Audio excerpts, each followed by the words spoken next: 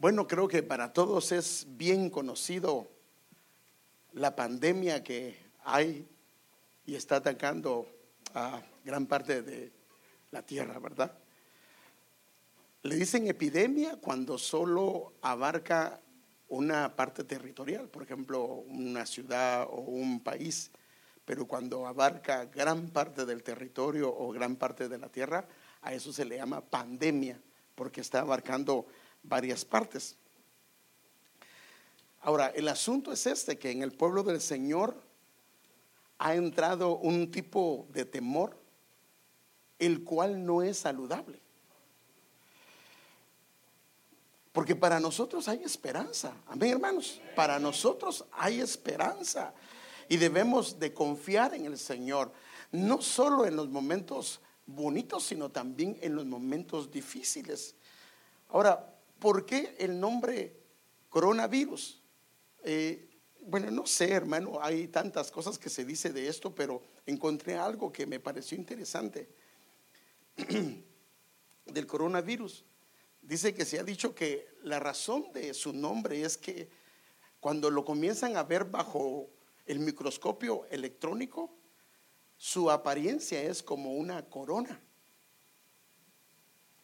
pero no las coronas que llevaban los reyes o las reinas, sino que se parece a la corona que tiene el sol cuando hay un eclipse. Y eso es bien interesante porque es una aurora que está alrededor del sol. Y fíjese que en alguna medida tal vez esto puede ser parte de lo que el Señor ha profetizado a través de Isaías, y que también lo dice el apóstol Pedro cuando el día que el Señor derrama de su Santo Espíritu en Hechos 2:16 al 17, y voy a irme de una vez al 19 y 20, dice: sino que esto es lo dicho por medio del profeta Joel, y empieza él. Y acontecerá que en los postreros días, o sea que los postreros días empezaron desde el primer derramamiento del Espíritu Santo en el Pentecostés. Ahí empezaron los postreros días. Y dice: acontecerá que el Señor va a derramar su Espíritu sobre toda carne. Y usted comienza a ver que comienza a mostrar a los padres, a los hijos, los ancianos y todo. Pero el versículo 19 dice: y daré prodigios arriba en el cielo y señales milagrosas abajo en la tierra. No solo es en el cielo, sino también será en la tierra: sangre y fuego y vapor de fuego. Pero es curioso que el versículo 20 habla: el sol se convertirá en tinieblas y la luna en sangre, antes que venga el día grande y glorioso del Señor. Y se le llama coronavirus porque tiene una aureola alrededor. Es bien interesante, hermano, y esto es para ponernos en qué pensar. Pero lo mismo está profetizado también de parte del Señor. Fíjese qué tremendo. En Isaías 60, capítulo 2 dice: porque he aquí, mire qué tremendo, tinieblas cubrirán la tierra. Dijo el Señor esto: tinieblas cubrirán la tierra. Y no se queda ahí: y densa oscuridad los pueblos. Pero mire lo que dice la segunda parte del versículo 2: pero sobre ti amanecerá el Señor. O sea que sobre la tierra va a haber tinieblas, pero sobre la iglesia, sobre su pueblo, va a amanecer el Señor, y sobre el pueblo aparecerá la gloria del Señor. Mire qué tremendo, hermano. O sea que para nosotros hay esperanza. Entonces, por eso yo quisiera tratar un tema hoy, y es en base a estos. Es más, el Señor nos ha estado hablando las últimas profecías, no hoy, pero las últimas profecías, de que no se tenga temor. Si se recuerda, ha hablado el Señor que no se tenga temor, que no tengas temor, que no tengas temor. Entonces yo quisiera tratar este tema el día de hoy, hermano. Ni plaga tocará tu morada, ni plaga tocará tu morada. Debería estar usted alegre. Son los dos amenes. Debe decir gloria a Dios, hermano. Ahora fíjese que hay algunas cosas curiosas. El Salterio, o sea, el libro de los Salmos, ¿de cuántos capítulos consta? Esto sería una pregunta de párvulos para la mayoría, ¿verdad? Porque creo que es una pregunta bien sencilla. Bueno, espero que sea sencilla, ¿verdad? ¿De cuántos capítulos tiene? 150. Hermano, eso debería ser algo que deberíamos de manejar. Porque le digo esto porque la mayoría de la gente lo que lee es los salmos. Debería leer toda la Biblia, pero la mayoría lo lee los salmos. Ahora, dentro de estos, por lo menos hay 5 o 6 que son los más famosos. Mencióneme algunos de ellos.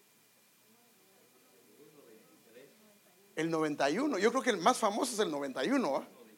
El Salmo 23. Ahora, ¿cómo comienza el 91?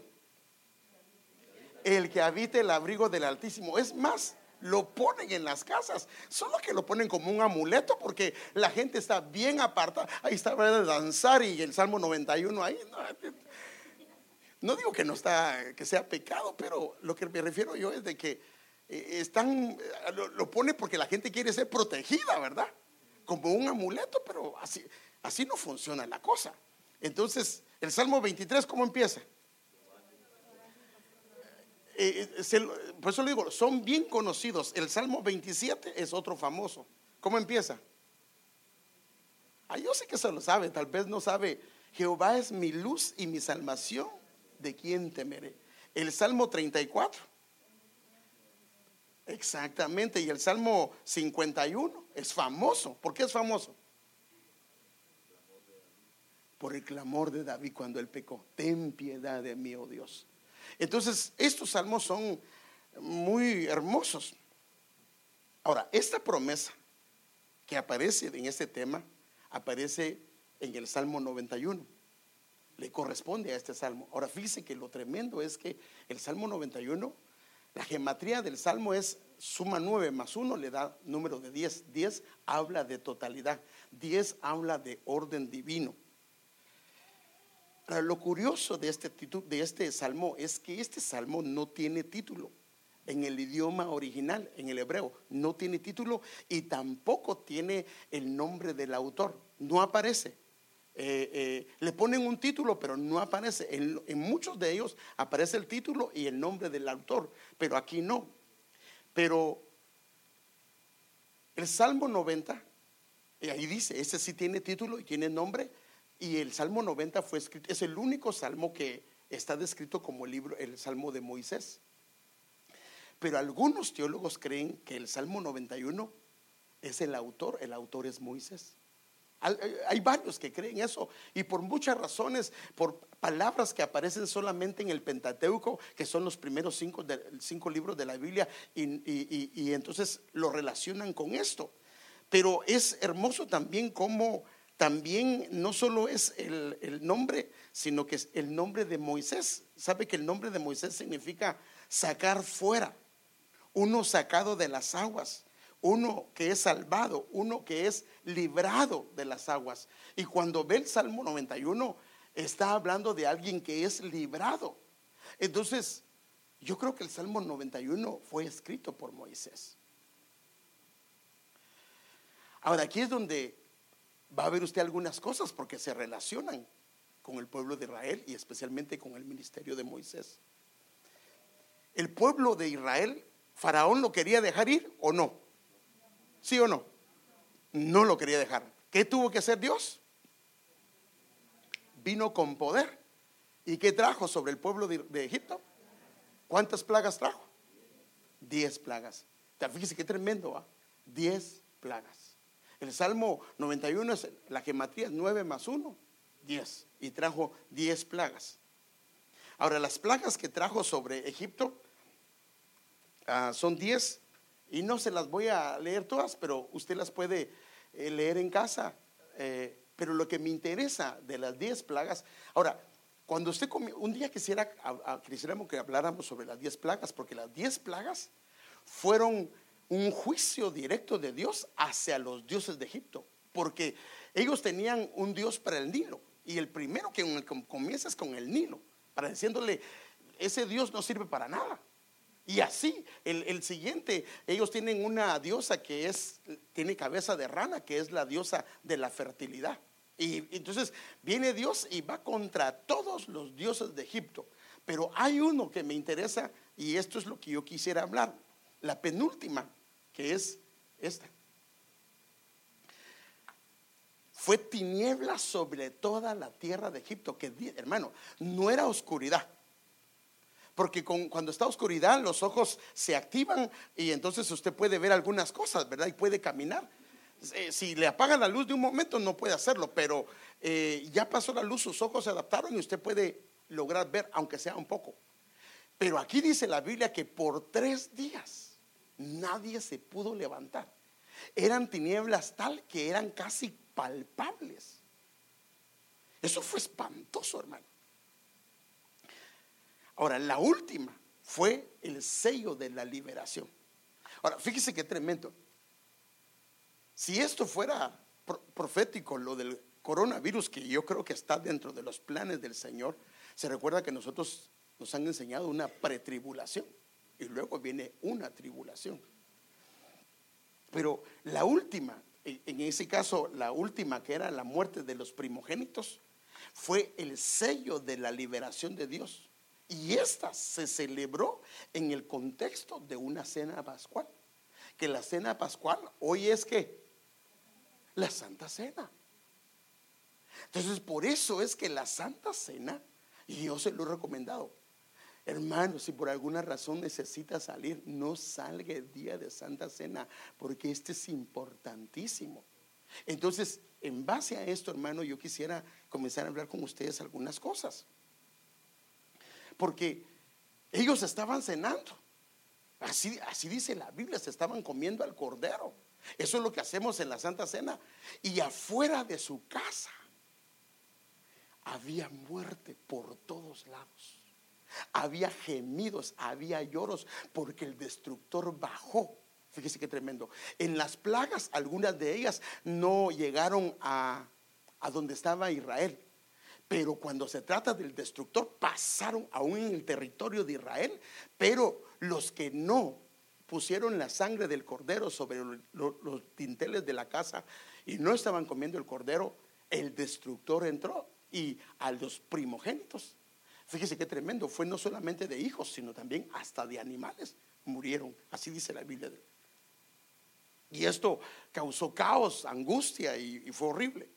Ahora, para su pueblo había esperanza dentro de las casas. Lo único que tenía que hacer el pueblo es meterse en casa, celebrar la Pascua y cerrar sus puertas.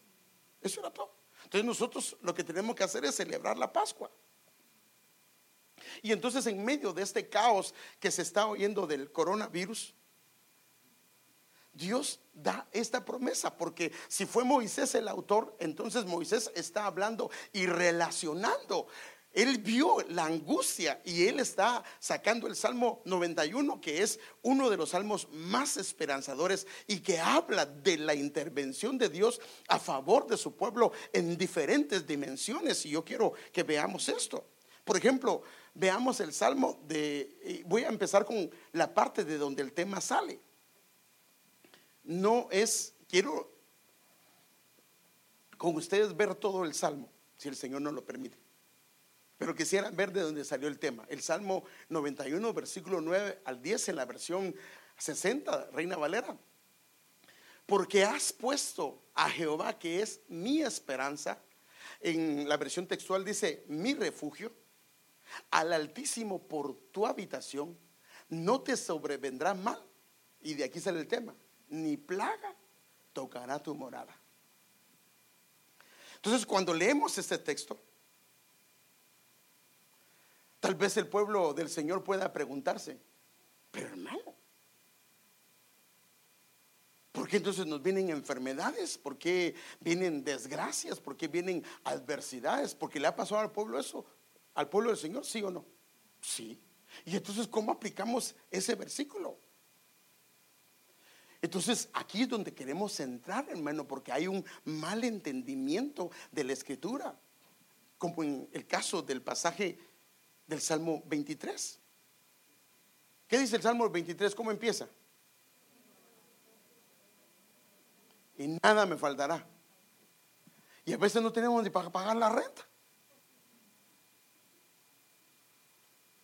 Y somos fieles, estamos en la iglesia, le servimos al Señor. Si Él dice: Jehová es mi pastor y nada me faltará, y entonces ¿por qué nos hace falta a veces cosas? no estoy diciendo algo en contra de Dios, sino estamos viendo la realidad de lo que pasa en nuestras vidas.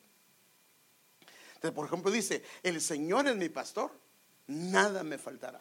Ahora, ¿nada qué es? Nada es nada. Nada me falta. En la versión textual, en esta lo dice en futuro, nada me faltará en futuro. Y ahí se puede justificar algunas cosas. Pero la versión textual dice: nada me falta. O sea, no en el futuro, sino ahorita. El asunto es que cuando interpretamos la Biblia, muchas veces la interpretamos desde una perspectiva terrenal. Y desde nuestra perspectiva terrenal, cuando miramos nuestra situación terrenal, muchas cosas nos hacen falta. ¿Sí o no, hermanos? Sí nos hace falta. Ahora, desde la perspectiva de Dios, aquí está el asunto. Por eso es que nuestra mirada tiene que ser con la mirada de Dios. Porque si no entendemos la escritura con la mirada de Dios, vamos a entrar inclusive a confundirnos, y el enemigo va a aprovechar. De repente estás bien necesitado, hay tanta escasez de tantas cosas, y encuentras el Salmo 23, y entonces viene el enemigo y dice: y bueno, si sos hijo, entonces ¿por qué te falta todo?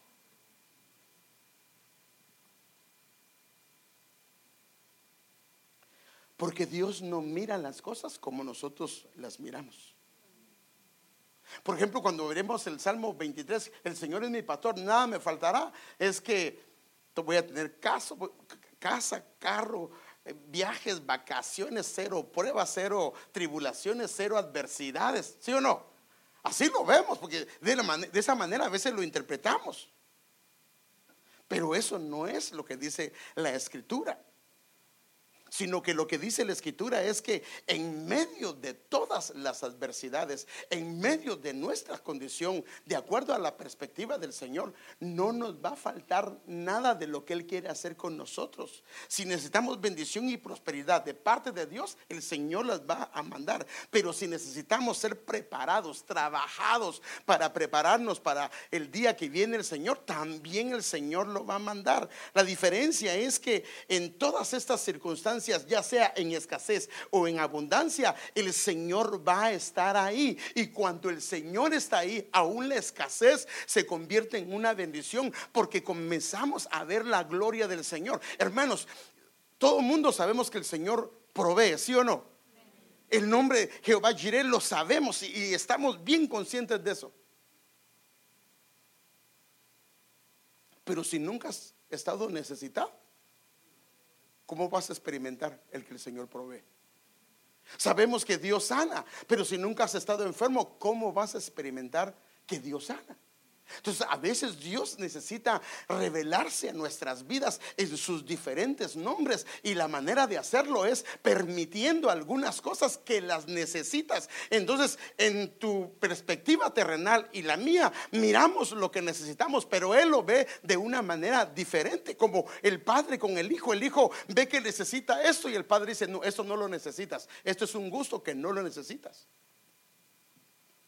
Porque recordemos, hermano, que nosotros somos la obra maestra de sus manos. Usted y yo, así lo dice la Biblia. En Efesios 2:10 dice en la versión NTV: pues somos la obra maestra de Dios. En otras palabras, Dios está trabajando en nuestras vidas. Y si tienes familias, en ti, en tu esposa y en tus hijos, Él está trabajando. Y entonces Él va a crear los escenarios para que aquellas cosas se cumplan de lo que Dios escribió cuando estabas en el vientre de tu madre. Dice que tus días se escribieron, las cosas que ibas a hacer se escribieron. Entonces el Señor necesita hacer eso, y todo lo que haga falta, el Señor lo va a proveer. Pero cuando vemos este versículo, lo vemos de una perspectiva diferente.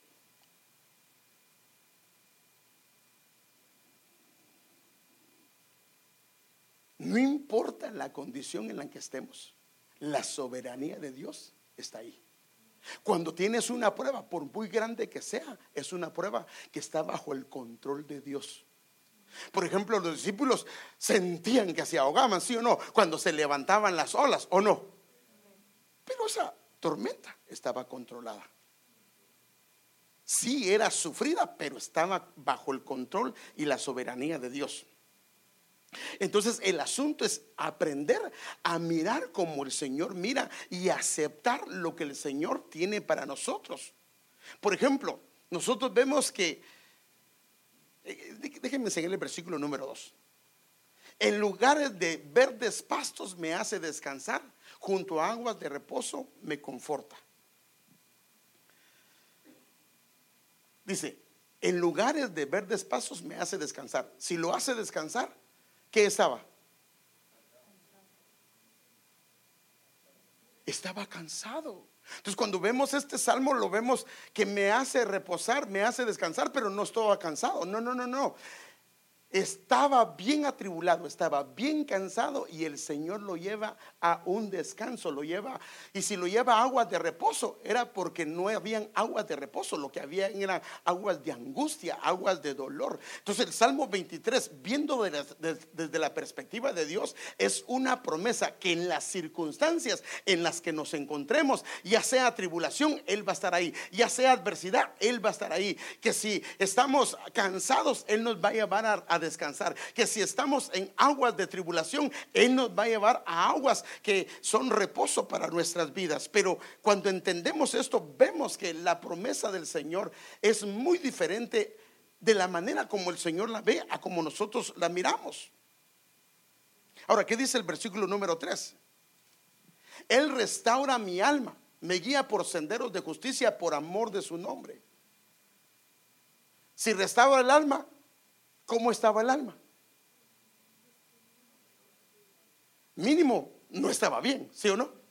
Entonces el salmo lo vemos nosotros desde una perspectiva, pero como lo ve, como lo hicieron, fue que Él restaura mi alma, porque el alma estaba destrozada, hermano.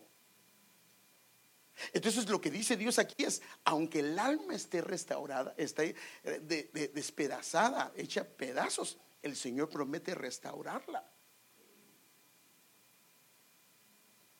¿A quiénes se le dice? Y me guía por senderos de justicia por amor de su nombre. Si lo guía por senderos de justicia, ¿en qué senderos ha andado? O sea que ha andado en senderos de injusticia. O sea que lo han metido, le han hecho injusticia. ¿Sí me debe entender, hermano? Si estás en justicia, ¿para qué te van a llevar a senderos de justicia? ¿Sí me debe entender, hermano? O sea que muy probable está hablando de un hombre que su situación estaba tan mal, pero Dios promete primero que lo va a llevar a verdes pastos, que lo va a hacer descansar, que lo va a hacer reposar, que lo va a llevar a senderos de justicia por amor de su nombre.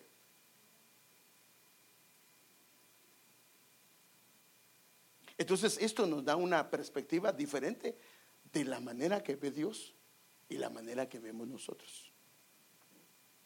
Déjenme darle un ejemplo. El caso del apóstol Pablo.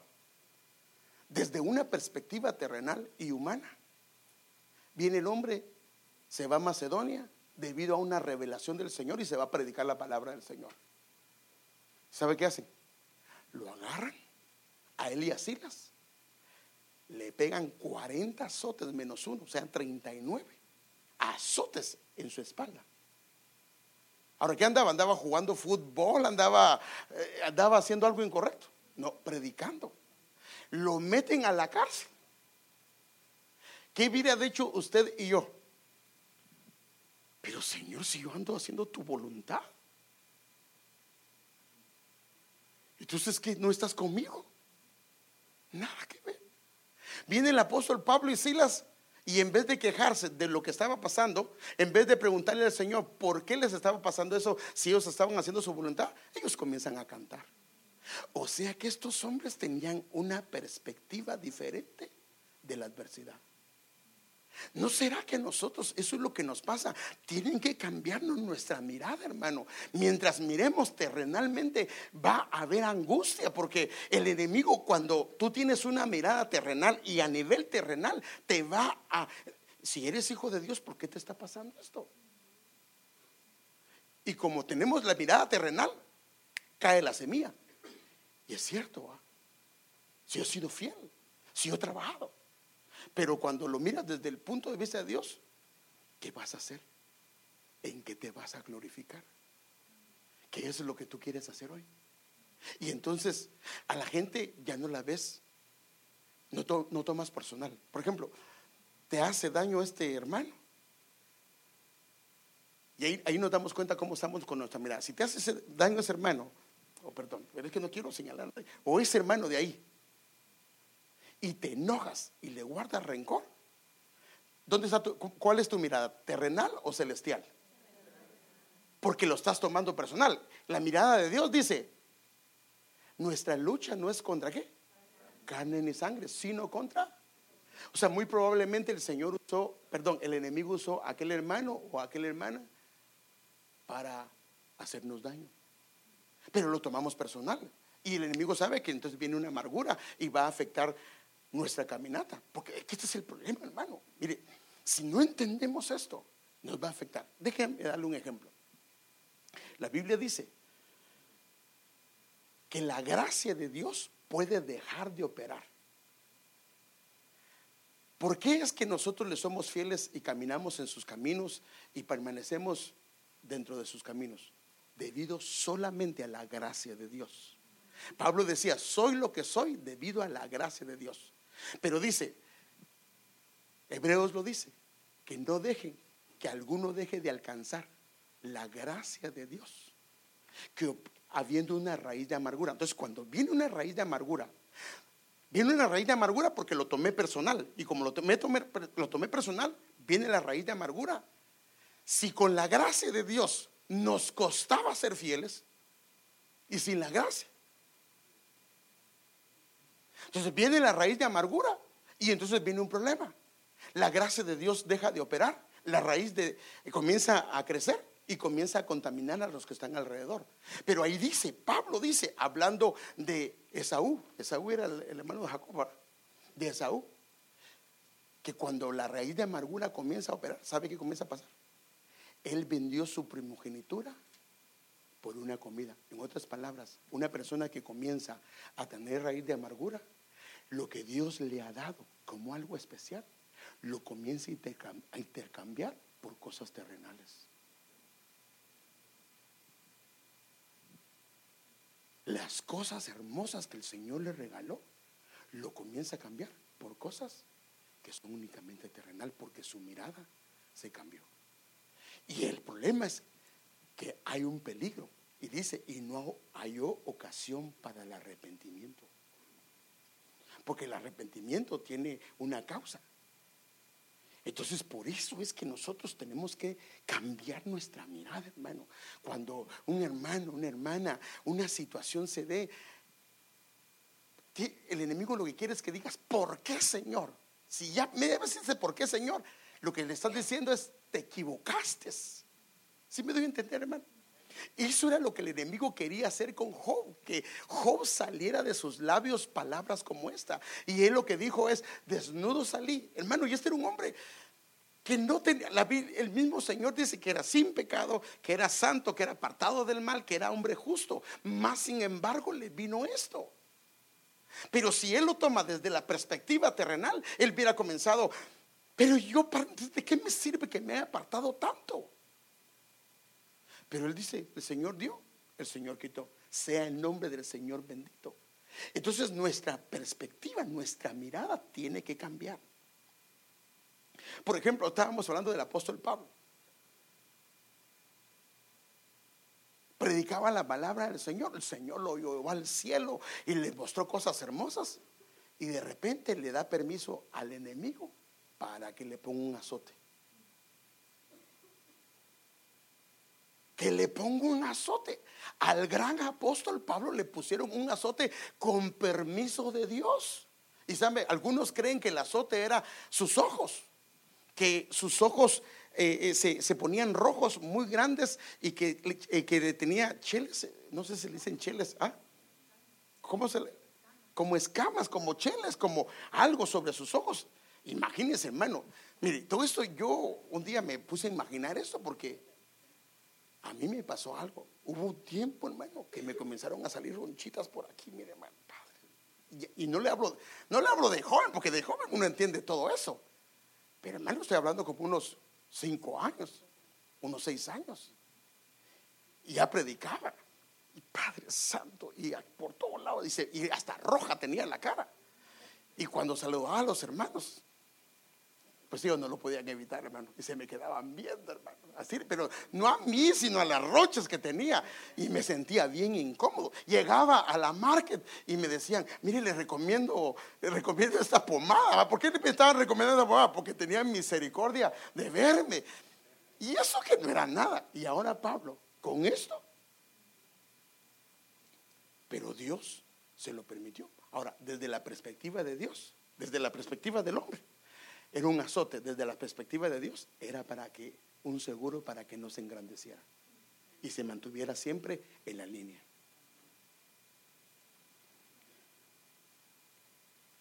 Entonces lo que Dios quiere es darnos victoria donde otros fracasan, pero cambiándonos la perspectiva de cómo vemos las cosas. Porque si vemos las cosas como Dios quiere, entonces nuestra manera de ver va a ser muy diferente. Entonces la perspectiva de Dios es diferente a la nuestra. Mire cómo lo dice Isaías 55:8 en la versión BLS. Yo no pienso como piensan ustedes. Entonces, para empezar, aquí hay un problema, ¿verdad? Ni actúo como ustedes actúan. O sea que muchas veces, porque es que a veces venimos nosotros y esperamos que Dios haga algo y no lo hace. No porque Dios no pueda hacerlo, sino porque Dios está obrando y operando a través del silencio. Hermano, en el caso de Jacob, se raptaron a su hijo por 13 años. Bueno, él prácticamente pasaron 22 años que no oyó de su hijo y él estaba dolido. A Jacob se le había revelado Dios en una escalera. Varias veces vemos a Dios revelándosela a Jacob, pero en el pensamiento de Jacob era que su hijo estaba muerto. Porque Dios no le dijo, ya no sufras más, tu hijo está vivo, está en Egipto. ¿Le hubiera dado esperanza a él? Pero Dios no le dijo nada. ¿Por qué no le dijo nada? Porque capaz que Jacob lo va a buscar y entonces no se hubiera cumplido el propósito que Dios tenía para José. Entonces a veces los silencios de Dios, cuando Dios no hace nada, cuando Dios no dice nada, no es porque Él no quiera obrar a favor tuyo, sino que ese silencio es uno de los instrumentos que el Señor utiliza para nuestras vidas. Amén. Entonces, denle un buen aplauso al Señor. Entonces, mis pensamientos y mis acciones están muy por encima de lo que ustedes piensan y hacen. Están más altos de los cielos, los juro que así es. Entonces, la promesa de Dios es que seremos vencedores en todo. Entonces, aquí es donde quiero empezar con el Salmo, que seremos vencedores en todo. Y esa es la confianza, hermano. Mire, nuestro Padre, mire, así dice el Señor: de los que me diste. ¿Qué dice? ¿Cuántos? Ninguno. O sea que usted es alguien que el Padre le dio al Señor Jesús. Por eso lo reconoció como su único y suficiente Salvador. Y Él dice, de los que me diste, ninguno se perdió. Solo el hijo de perdición. Entonces, Él quiere que nosotros seamos vencedores en todo. Mire cómo dice Pablo, Romanos 8:35. ¿Quién nos separará del amor de Cristo? ¿Tribulación o angustia o persecución? Ahora fíjense, lo que dice es que no va a venir, no dice que no va a venir tribulación, no dice que no va a venir angustia, no va a venir. Es más, él mismo dice, es necesario que en medio de tribulaciones, ¿qué dice? A ver, ayúdenme con esos versículos. Es necesario que en medio de tribulaciones, aleluya, entremos en el reino de los cielos. Es necesario. Entonces, si yo estoy pensando que no van a haber tribulaciones, Pablo dice, es necesario que en medio de tribulaciones entremos en el reino de los cielos. Entonces aquí no dice que no va a haber tribulación, sino aquí lo que dice es que aún en medio de la tribulación, en medio de la angustia, en medio de la persecución, en medio del hambre, la desnudez o el peligro de espada, el Señor no va a permitir que nos separen, porque Él nos va a rescatar de ahí.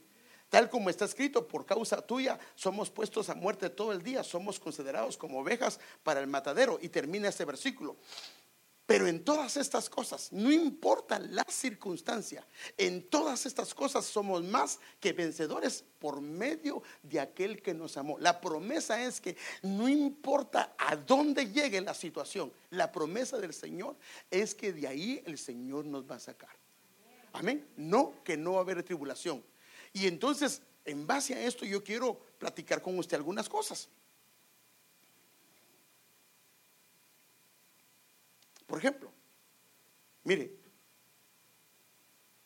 aún en la enfermedad, Él promete esto.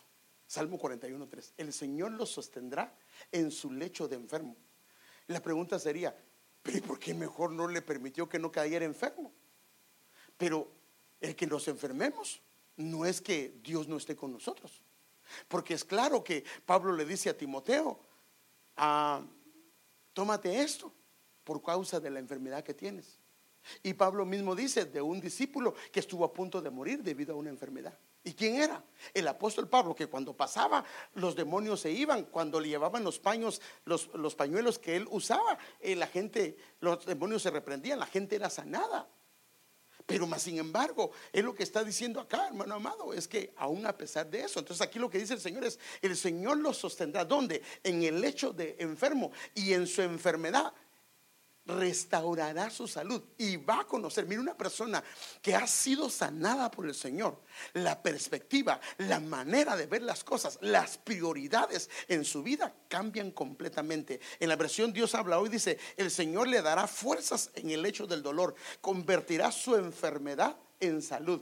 Y hermano, y esto hace que, hermano, haya un cambio en nuestra manera de ver las cosas. Por eso es que aquel cojo, cuando lo sanaron, hermano, no dejaba de saltar. Todo perdió valor. Y aquel ciego que le dijeron que se levantara, dejó su capa, dejó lo de valor y agarró. Lo que debemos de hacer es que seguir al Señor, pero únicamente hasta que el Señor se revela de una manera preciosa. Y por eso es que Él permite circunstancias, permite adversidades, permite cosas, pero la única idea es enseñarnos que Él está ahí con nosotros, hermano.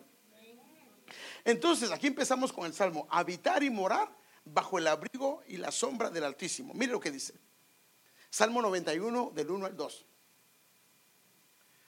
El que habita el abrigo, en la versión BNC dice al amparo, en la BTA dice al asilo. Mire, mire qué bonito, hermano, mire, asilo.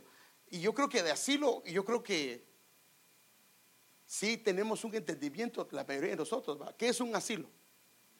Bueno, digo porque nosotros somos migrantes, ¿sí o no? Somos migrantes, sabemos. El asilo es cuando una persona vino de su país, entró acá porque allá lo andaban queriendo matar, allá querían hacerle daño. Y entonces, ¿qué viene el país? Le da asilo y lo acoge dentro del país.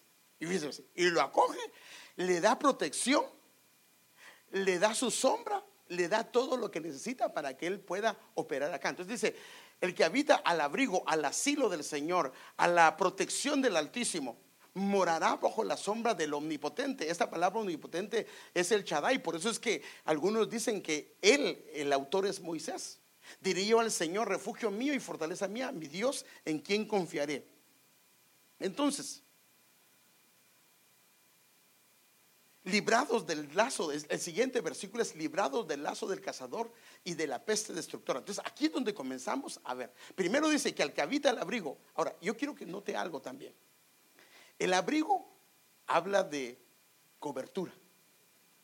El abrigo habla de calor.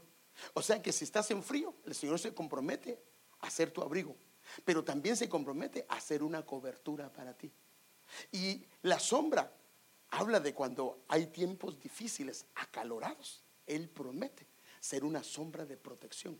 Y como el Shaddai viene de una palabra que significa amamantar, significa que en medio del frío Él se va a encargar de amamantarte. Entonces ahora viene con librados del lazo del cazador y de la peste destructora. Salmo 91 del 3 al 4. Porque Él te libra del lazo del cazador y de la pestilencia mortal. Mire qué tremendo. Entonces cuando usted oye el coronavirus, mire lo que dice el Señor acá.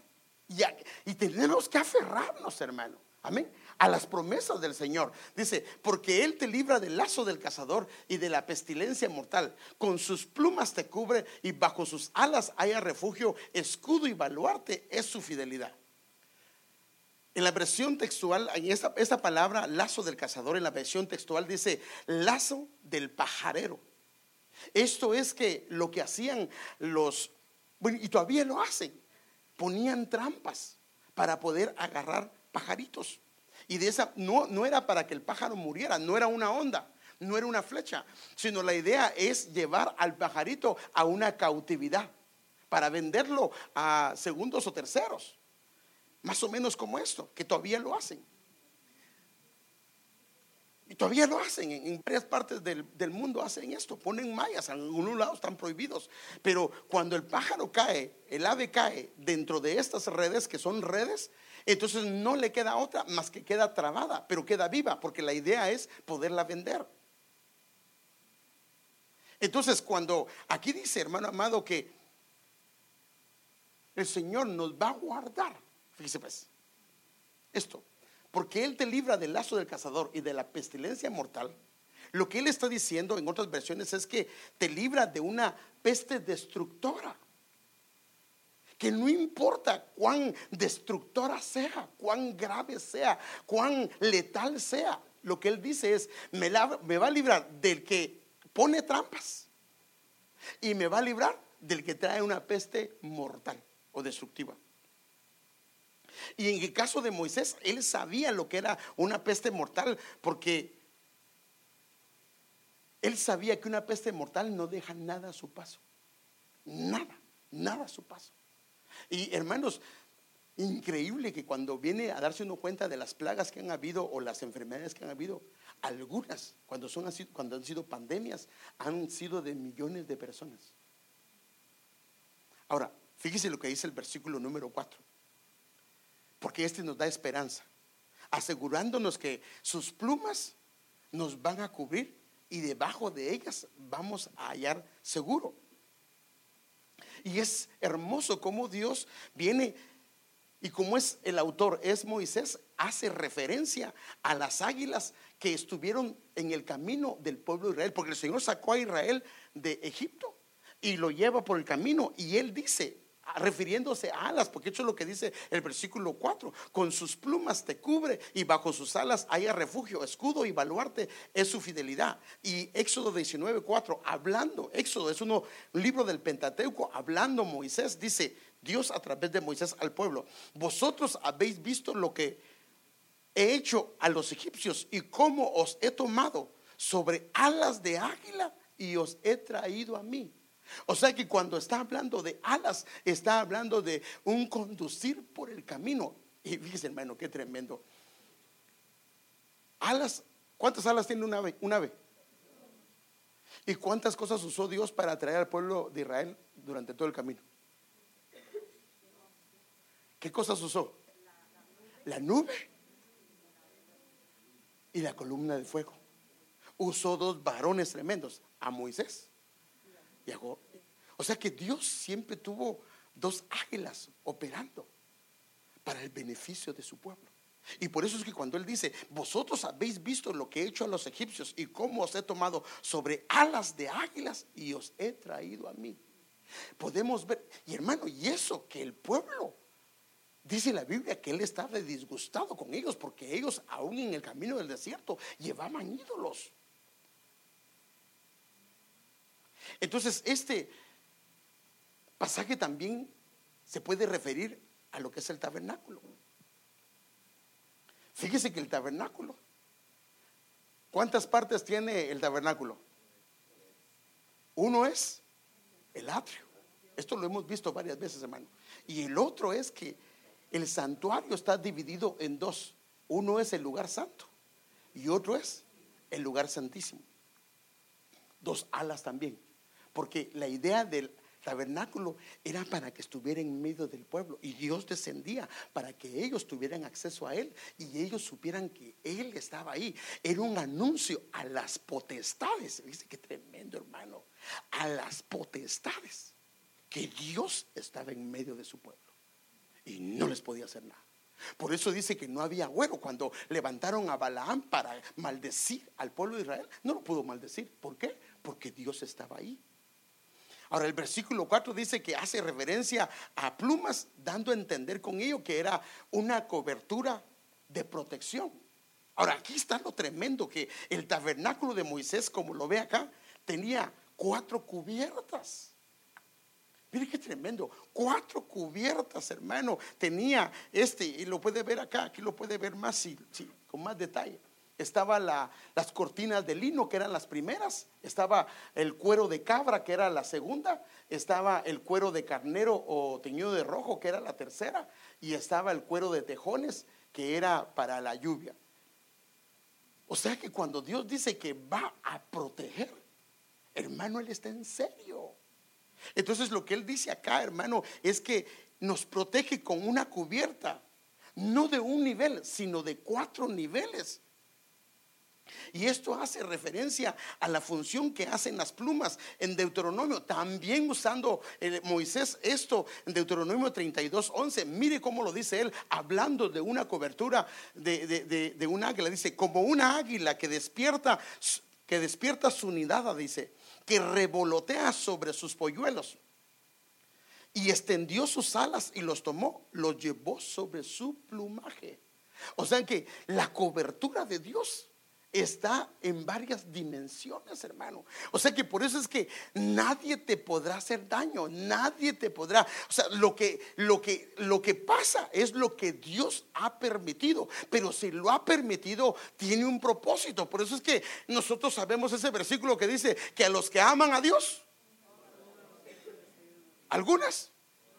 Ahora, ¿por qué? Porque lo que viene, no importa lo que sea, está en el plan del Señor, está bajo la soberanía de Dios. Ahora, cuando entendemos eso, nuestros labios comienzan a guardarse y en vez de quejarnos comenzamos a decir, ¿qué quieres hacer?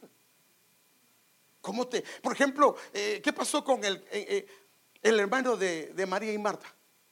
Todo el mundo lo que miraba con una vista terrenal, ¿qué era? Muerte. Y el Señor, que le dije, no, esto no es para muerte, esto es para la gloria de Dios sea manifestada. Y miren qué hace el Señor. Mire cómo resultó en el caso de Lázaro. Al ser 4 días de muerto, se engusanaron su vientre, se engusanaron sus órganos por dentro, porque ese es el problema. Por eso es que 4 días ya estaba engusanado. Entonces cuando lo resucita, primero que nada Dios manifiesta su gloria. ¿Y sabe qué hace con él? Le da órganos nuevos. En otras palabras, tenía no sé si 30 años, pero sus órganos eran de un baby. Ha de haber vivido mucho este hombre, porque ese es el Dios. El hombre dice muerte y Dios dice no, yo lo voy a resucitar, mi nombre será glorificado. Y hermano, cuando la gente vio eso, hermano, ¿quién le podía decir a ellos que Dios no puede dar vida? Es obvio, hermano. Entonces, por eso es que nuestra perspectiva tiene que cambiar. Y para cambiar, a veces Dios necesita pasarnos por algunas áreas que son de alguna manera tormentosas, pero no son otra cosa sino manifestar su gloria. Él lo dice, hermano, aunque pases por las aguas, no te ahogarás. Pero no dice que no vas a sentir que te estás ahogando. Cuando pases por el fuego, pero no dice que no vas a sentir el calor del fuego. Cuando agarraron a aquellos 3 jóvenes y los metieron en el horno, ¿cuántas veces ha sido calentado? A tal grado que así dice la Biblia, que los tiraron a ellos, a estos jóvenes, ellos murieron porque el fuego era muy intenso. Pero estos, cuando iban, era obvio que los agarraron y los amarraron porque ellos no querían entrar. Cuando ellos los tiraron sentían ese calor horrible, pero cuando entraron comenzaron a sentir una gloria. Y en la Biblia normal no lo tenemos así, pero en la Biblia, la Septuaginta, el salmo cuando ellos lo metieron, el capítulo tiene 90 versículos y ahí aparece el canto que ellos comienzan a elevar al Señor. Comenzaron a danzar, a cantar y a glorificar el nombre de Dios. Hermano, después de eso, si alguien decretaba muerte para ellos, ¿qué cree que iban a pasar?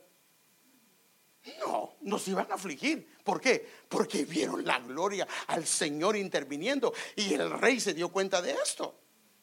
Entonces la fidelidad de Dios para su pueblo es como un escudo, es como un estandarte que está firme, no puede ser quitado. Aunque, así dice la Biblia, aunque seamos infieles, Él permanece fiel. Él no se puede negar. Entonces, con este pensamiento, Moisés nos lleva al siguiente versículo, hermano. Y es que el mensaje del Señor es que no debemos de tener ningún temor.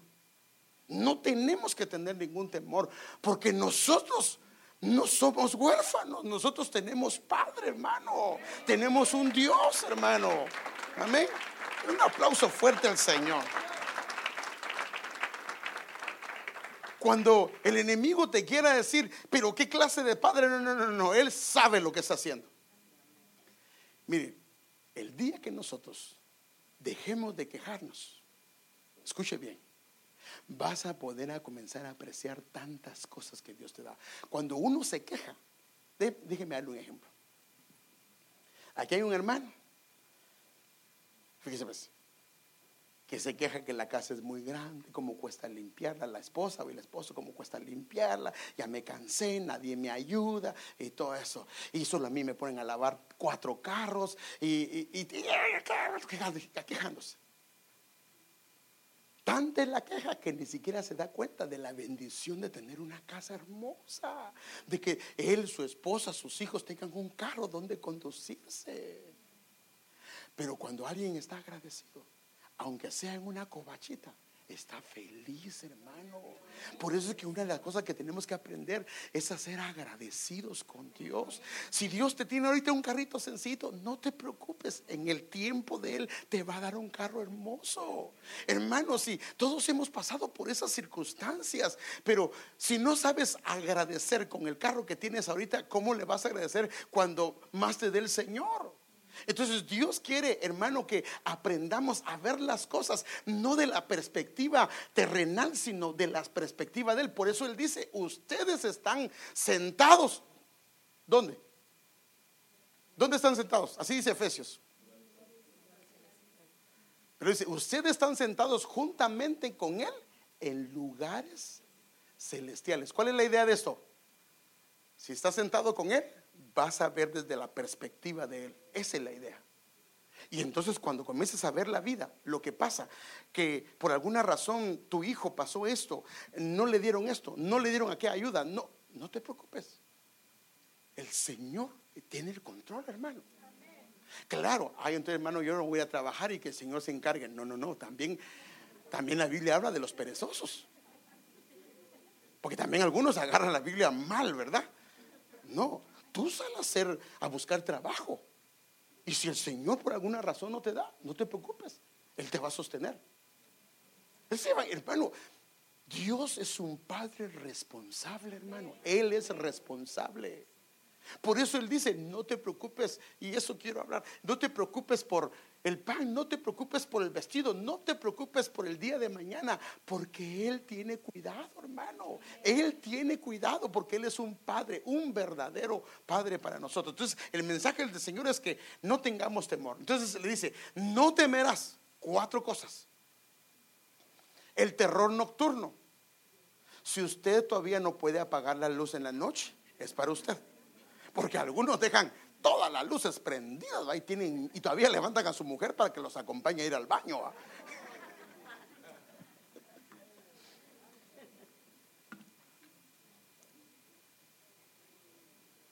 Bueno, no tiene que tener temor. Es que usted no sabe lo que pasó en mi casa. Ahí me salió la llorona. Pues, ¿será la llorona o no será? Porque dice que un día pasó. Ay, hermano, es que lo voy a contar. Y esos, ¿ves cómo se lo cuento para que no se vaya malinterpretado? Mi hermana oyó a mi papá que estaba quejándose. Pero en esa casa no teníamos puertas. Pero mi hermana Tenía siempre su pelo bien grandote, va, pero como cuando se lo arreglan en el día, pero en la noche se le puso todo así como que era el pibe, va, como el pibe. Y cuando vio que mi papá se estaba quejando, se acercó, hermano, y a tratar de tocarlo, pero en eso mi papá como que despertó y sintió que había algo, ¿va? Y cuando la mira, comienza a pegar de gritos, y mi hermana comienza a pegar de gritos. No sé si la reprendió, pero lo que le quiero decir yo es que a veces no es cosas de estas, pero si aún fuera, hermano, aquí dice, no temerás. O sea, si él se lo dice, es una orden. No tienes que tener temor del terror nocturno, ni saeta que vuele de día, de lo que van a decir. Es que yo no sé qué va a decir aquí, hermana. Mire, yo tengo que honrar mi honor. No te preocupes, Dios te va a defender.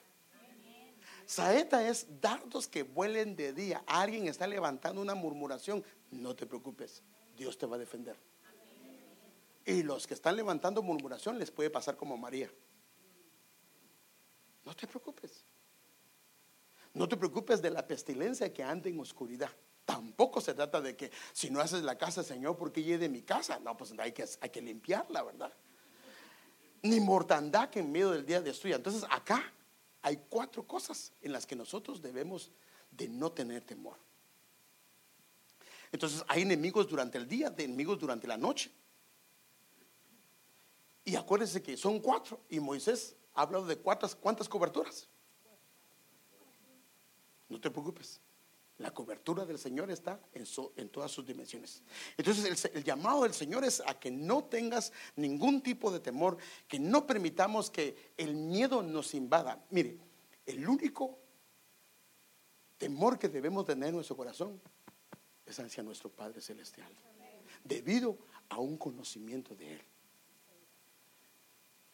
Ahora, lo que viene miedo es cuando hay pecado, porque la primera vez que Adán pecó, ¿cuál fue el primer sentimiento que experimentó él?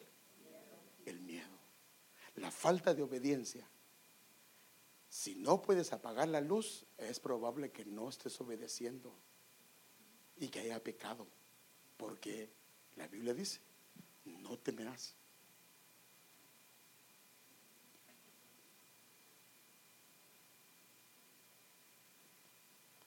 Mire qué dice, hermano, aunque caigan 1000 a tu lado y 10,000 a tu diestra, a ti no se acercará. Con tus ojos mirarás y verás la paga de los impíos. ¿A qué se refiere esta parte? Aunque caigan 1000 a tu lado y 10,000 a tu diestra. Se refiere a plagas, a plagas. Aunque estén, mire qué tremendo, hermano, aunque estén cayendo de un lado y estén cayendo, y Moisés sabía esto, porque Moisés experimentó lo que pasó en Egipto. Y también experimentó lo que pasó en el camino, porque en el camino vemos que en Números capítulo 16, versículo 46 al 49, dice, cuando el pueblo comenzó a murmurar, la murmuración sí puede traer plaga. Si se abre puertas, puede haber plaga, pero aún eso Dios lo va a permitir. En Números 16, 46 dice, y Moisés le dijo a Aarón, toma tu incensario y pon en él fuego del altar y echa incienso en él, tráelo entonces como a la congregación y haz expiación por ellos, porque la ira ha salido de la presencia del Señor y la plaga ha comenzado. La murmuración trajo plaga. ¿Cómo se quita? Trayendo adoración al Señor. Y dice, Aarón lo tomó como Moisés lo había dicho y corrió hacia el medio de la asamblea, pues he aquí que la plaga había comenzado entre el pueblo, y echó el incienso e hizo expiación por el pueblo y se colocó entre los muertos. Mire cómo se colocó Aarón, entre los muertos, o sea que estaban por todos lados, se colocó entre los muertos y los vivos y la plaga se detuvo. O sea que en otras palabras, un sacerdote de Dios en casa puede detener una plaga. Hermano amado, tú que eres el sacerdote de tu casa, puede detener una plaga. Eso es lo que vemos acá. Entonces, y los que murieron a causa de la plaga fueron 14,700. O sea, hablando de que murió una cantidad de gente. Entonces, cuando Este hombre, Moisés, hace alusión, aunque caerán 1000 y 10,000 a tu diestra, está hablando de una plaga mortal que cayó como espada de parte de Dios para aniquilar a un gran pueblo. Pero dice, pero si tú estás con él y él está contigo, no te preocupes, el Señor se va a encargar. Y por eso es que vienen los versículos del 9 al 11, los que hemos estado viendo, de ahí salió el mensaje. Porque has puesto a Jehová, que es mi esperanza, al Altísimo por tu habitación, no te sobrevendrá mal ni plaga tocará tu morada. Fíjese, pues aquí quiero decirle algo que me gustó y lo leí de un diccionario que se llama Comentario Mundo Hispano. Dice: Dios no hace excepción de personas hacia ninguna raza y ninguna clase social, pero si es parcial. Mire qué tremendo, me gustó esto y por eso se lo pongo en el mundo, en el comentario del Mundo Hispano. Pero si es parcial con los que se refugian y confían en él, los que se adhieren a refugiarse en él, no les permite que le pase nada. Allá afuera puede estar haciendo muchas cosas, pero los que deciden refugiarse, habitar, morar en él, él no les permite. Hace una diferencia entre su pueblo y el que no es su pueblo. ¡Wow! Padre, ya se me fue el tiempo, Padre Santo. Se me fue el tiempo, hermanos. Mire, hermano, ángeles designados por Dios para protección. O sea, el Salmo 91, lo que Dios está diciendo es: yo estoy ahí. Ahora, ¿cómo está Él? De diferentes maneras, pero una de las maneras es a través de sus ángeles. Y aquí lo que nos da a entender es que pareciera que no solo es un ángel, sino es más de uno. Es lo que da a entender. Pues a sus ángeles mandará acerca de ti, que te guarden en todos tus caminos. Sobre las palmas, sobre las palmas te llevarán, palmas de las manos te llevarán, para que tu pie no tropiece en piedra. Ahora, esta palabra, mire, pues hay una diferencia. Ven, Omar. Cuando uno lee el versículo, uno dice: a sus ángeles mandará cerca de ti. Cerca, no acerca. Cerca es que Él esté cerca de mí. Pero eso no es lo que dice la Biblia. No dice los mandará cerca de ti. No. Ya, mijo. Lo que dice es que los mandará acerca de ti. Lo que quiere decir esto es: viene Dios, porque los ángeles, según la escalera que vio Jacob y el Señor también, dice que están acá, van y descienden. O sea que van y Dios les dice: le va a venir una prueba, esto y esto y esto, y ve y fortalécelo, ve y ayúdale, ve y hermano. Entonces lo que está diciendo aquí: Él mandará ángeles acerca de ti con delegaciones especiales, porque sabe que vas a pasar por una situación y el Señor te va a ayudar. Y vas a decir: qué suerte. No, qué suerte, no, sino que fue Dios interviniendo a través de una administración de ángeles. Entonces, cuando dice acerca de ti, es con delegaciones específicas para tu vida y que te guarden. ¿Dónde? En todo lo que emprendas en el Señor. Y esto es lo bonito, hermano, que cuando también dice que te llevará sobre las palmas, significa, hermano amado, que cuando necesites, que ya no tengas fuerzas, te van a levantar. Eso es lo que dice acá. Y si hay un tropiezo, te lo van a pasar arriba. Eso es lo que el Señor está diciendo acá. Y termino con esto: las dimensiones de victoria en todo nivel y terreno de los que aman al Señor. Miren, hermano, sobre el león y el áspid pisarás, hollarás al cachorro del león y al dragón. Ahora, cuando aquí dice sobre el león y el áspid pisarás, cuando podemos observar esta escena, ¿a quién representa? Aquí el león lo representa el Señor, pero también la Biblia lo representa al diablo, porque dice: el diablo anda como ¿qué? Entonces aquí representa al león, representa al diablo, que anda como león rugiente. Ahora, ¿qué hace el león rugiente? Anda como león rugiente buscando a quien. Entonces el león rugiente anda dando alaridos, diciendo: no te va a ir bien, no vas a salir de esta, de aquí no te va. Eso es lo que anda haciendo. Entonces lo que dice aquí: sobre el león y el áspid pisarás. El león que está dando gemidos. Ahora fíjese qué tremendo. El león lo que hace, y está comprobado, déjenme leérselo. Los rugidos del león están dados en 19 hercios, en frecuencia de 19 hercios. Lo que hace el rugido del león en los animales es que paraliza sus órganos internos. ¿Para qué? Para que no continúen. Entonces lo que hace el enemigo es que comienzas a buscar al Señor. ¿Y sabes qué hace el enemigo? Comienzan a venir pruebas. Comienza a decirte muchas cosas, que te va a ir mal, que ya no sigas ahí. No. Aquí lo que dice, el león y el áspid pisarás. Dice, resiste y él va a huir. No te preocupes de lo que diga. Que te está deseando muerte, que te está deseando que te vaya mal, no te preocupes, porque el que tiene la última palabra es Él. El que manda es Él, que el que gobierna es Él. Él solo es su siervo y los demonios son sus siervos, hermano. Amén. Entonces tenemos que entender esto, hermano. Y la idea es confundir la mente. Miren, se lo digo, porque en una ocasión una pareja el Señor la restauró. Hermoso lo que el Señor hizo en medio de esa pareja.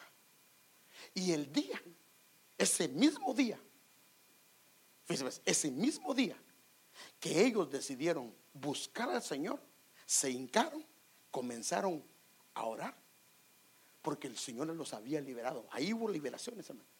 Comenzaron a orar, y cuando comienzan a orar, se pone una presencia demoníaca en medio de ellos. Y a él y a ella se le puso la carne de gallina. Y él lo que dijo, le digo porque eso me lo contó él mismo, me dio miedo y ya no quiero seguir orando, porque eso es lo que el enemigo quiere hacer. Vio una liberación y quiere espantarnos, pero no, quiere confundir nuestra mente, pero no, sigamos adelante. Ahora, esta palabra áspid es una palabra hebrea que es petén, petén de Guatemala, que significa retorcer. Ahora, fíjese, esta es una serpiente venenosa. Y la intención de la serpiente es estorbar el camino, picando y envenenando tu caminar. Entonces lo que el Señor dice ahí, aunque el león que ruge, que te está diciendo una cantidad de cosas que no te va a ir bien, no te preocupes. Y aunque te picara la serpiente para poder estorbar tu camino, para empezar, no te va a picar. Pero si te pica, lo que dice el Señor es que aún así la vas a pisar, porque lo que tienes que ver a Cristo. Porque cuando a los hombres los picaron en el desierto, levantaron una serpiente y su trabajo de ellos era mirar al Señor, poner su mirada, y el Señor los sanó. Entonces aquí lo que dice es que aunque sea picado, aunque sea espantado por el león y por la víbora que pica, no te preocupes. Y entonces mire qué tremendo, hermano. Y la promesa del Señor es que tanto los rugidos como las picaduras no van a ser mortíferas para tu camino. Ahora, lo sigue la parte 2 del versículo número 13, dice: hollarás al cachorro del león y al dragón. Entonces no importa, fíjese pues, este es un nivel del enemigo. En esta segunda parte está hablando, hollarás al cachorro. O sea, el grande te va a espantar, pero va a mandar a sus cachorros. ¿Quiénes serían? Espíritus inmundos, demonios. Aunque mande a los cachorros y al enemigo en un nivel muy alto, no te va a poder hacer nada. Es lo que dice el Señor aquí. Que la victoria será nuestra. ¿Por qué? Porque el Señor los venció públicamente a Él en la cruz. Así dice Colosenses 2:15, dice: desarmó a los poderes y a las potestades, y por medio de Cristo las humilló en público al exhibirlos en el desfile triunfal. Y el versículo 14 termina: por cuanto, y esta es la clave, en mí ha puesto su amor, yo también lo libraré y le pondré en alto, por cuanto ha conocido mi nombre. Entonces la promesa del Señor, hermanos, es que no tenemos que tener ningún temor. Él está con nosotros. Así lo dice: yo no te dejaré, yo no te desampararé. Todos los días Él prometió estar con nosotros. Quiero pedirle que se ponga de pie.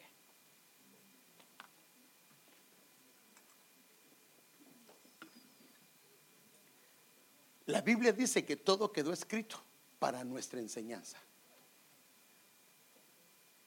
Si alguien vio la salvación de Dios, fue el pueblo del Señor. Porque la última plaga fue una plaga a nivel nacional y también territorial. Pero cuando vino la plaga de la muerte de los primogénitos, Dios hizo una diferencia entre su pueblo y el que no era pueblo. ¿Y cómo hicieron ellos la diferencia? Porque ellos lo que hicieron fue poner sangre del cordero inmolado sobre los linteles de la casa, en la parte de arriba y en los lados y adentro. Ellos tenían una cena. Imagínate qué tremendo, hermano, qué contraste. Por eso dice: aderezas mesa en presencia de mis angustiadores. O sea que del lado fuera los angustiadores estaban sufriendo y ellos estaban comiéndose al cordero.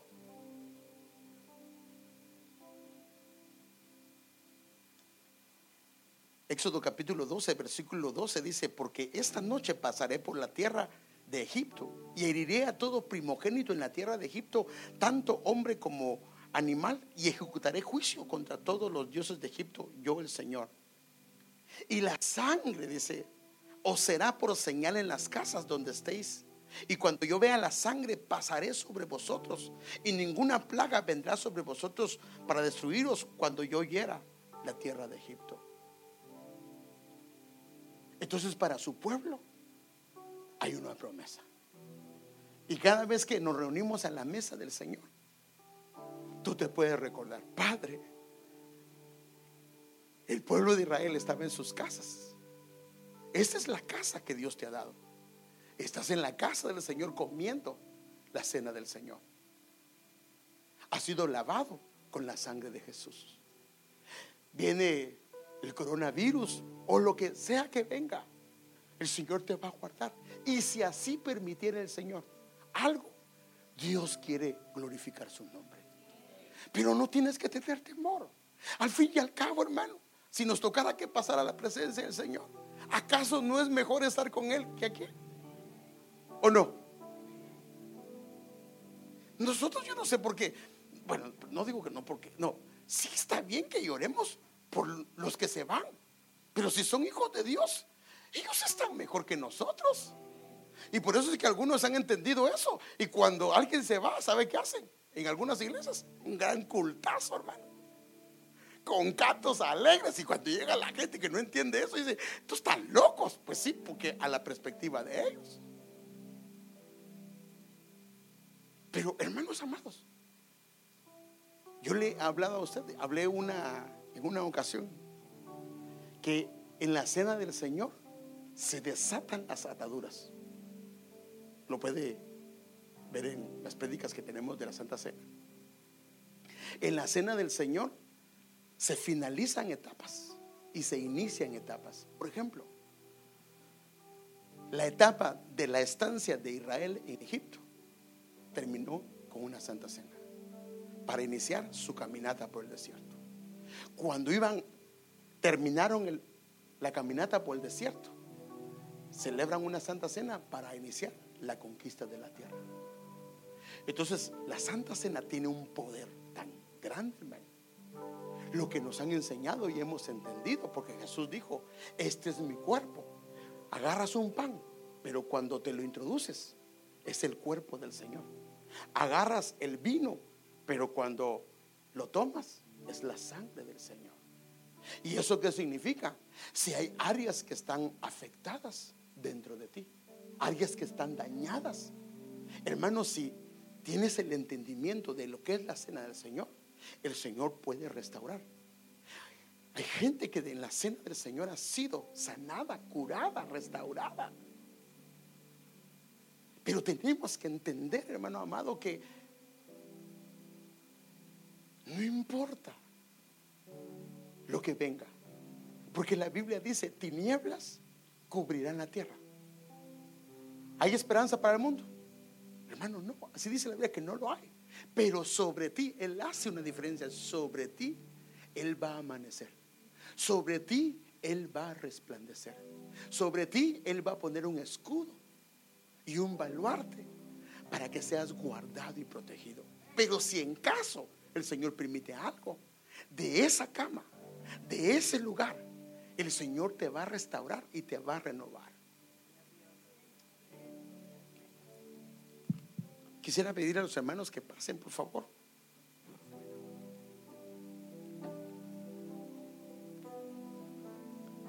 Los hermanos de la Santa Cena.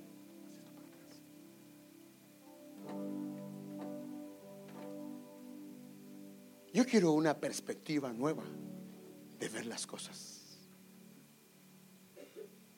Si estás sobre las alas de las águilas, dice, yo los traje remontados sobre las águilas. ¿Cuál es la idea? Que su mirada sea celestial. Y hoy le podemos pedir al Señor que nos cambie nuestra mirada. Mire, muchos de los sufrimientos que nos pasan y por qué terminamos amargándonos con situaciones es porque nuestra mirada sigue siendo terrenal. Pero Dios la quiere cambiar. Por eso Él nos sentó en lugares celestiales, para que nuestra mirada esté en Él. Él tiene el control. No importa, hermano, lo que esté pasando, de ahí el Señor nos libra. Por eso dice Job: de oídas yo te había oído, pero ahora mis ojos te pueden contemplar. 7 veces cae el justo, 7 veces lo levantará. En otras palabras, para sus hijos hay esperanza. Hay esperanza. Y tenemos que ir a Él, hermanos. Y lo que les decía yo, no hay excepción de personas de Dios para nadie. Pero sí hace excepción con aquellos que deciden refugiarse en Él. Y entonces el Señor lo que te invita es a que te refugies, a que Él sea tu morada, a que Él sea tu habitación. Y entonces la cobertura del Señor viene sobre ti. Y hoy, a través de esta cena, que el Señor pueda renovar nuestra relación con Él, y especialmente nuestra manera de ver. Padre, yo bendigo estos elementos en el nombre de Jesús. Que Padre, que al comerlos, al beberlos, Señor, nuestra mirada cambie.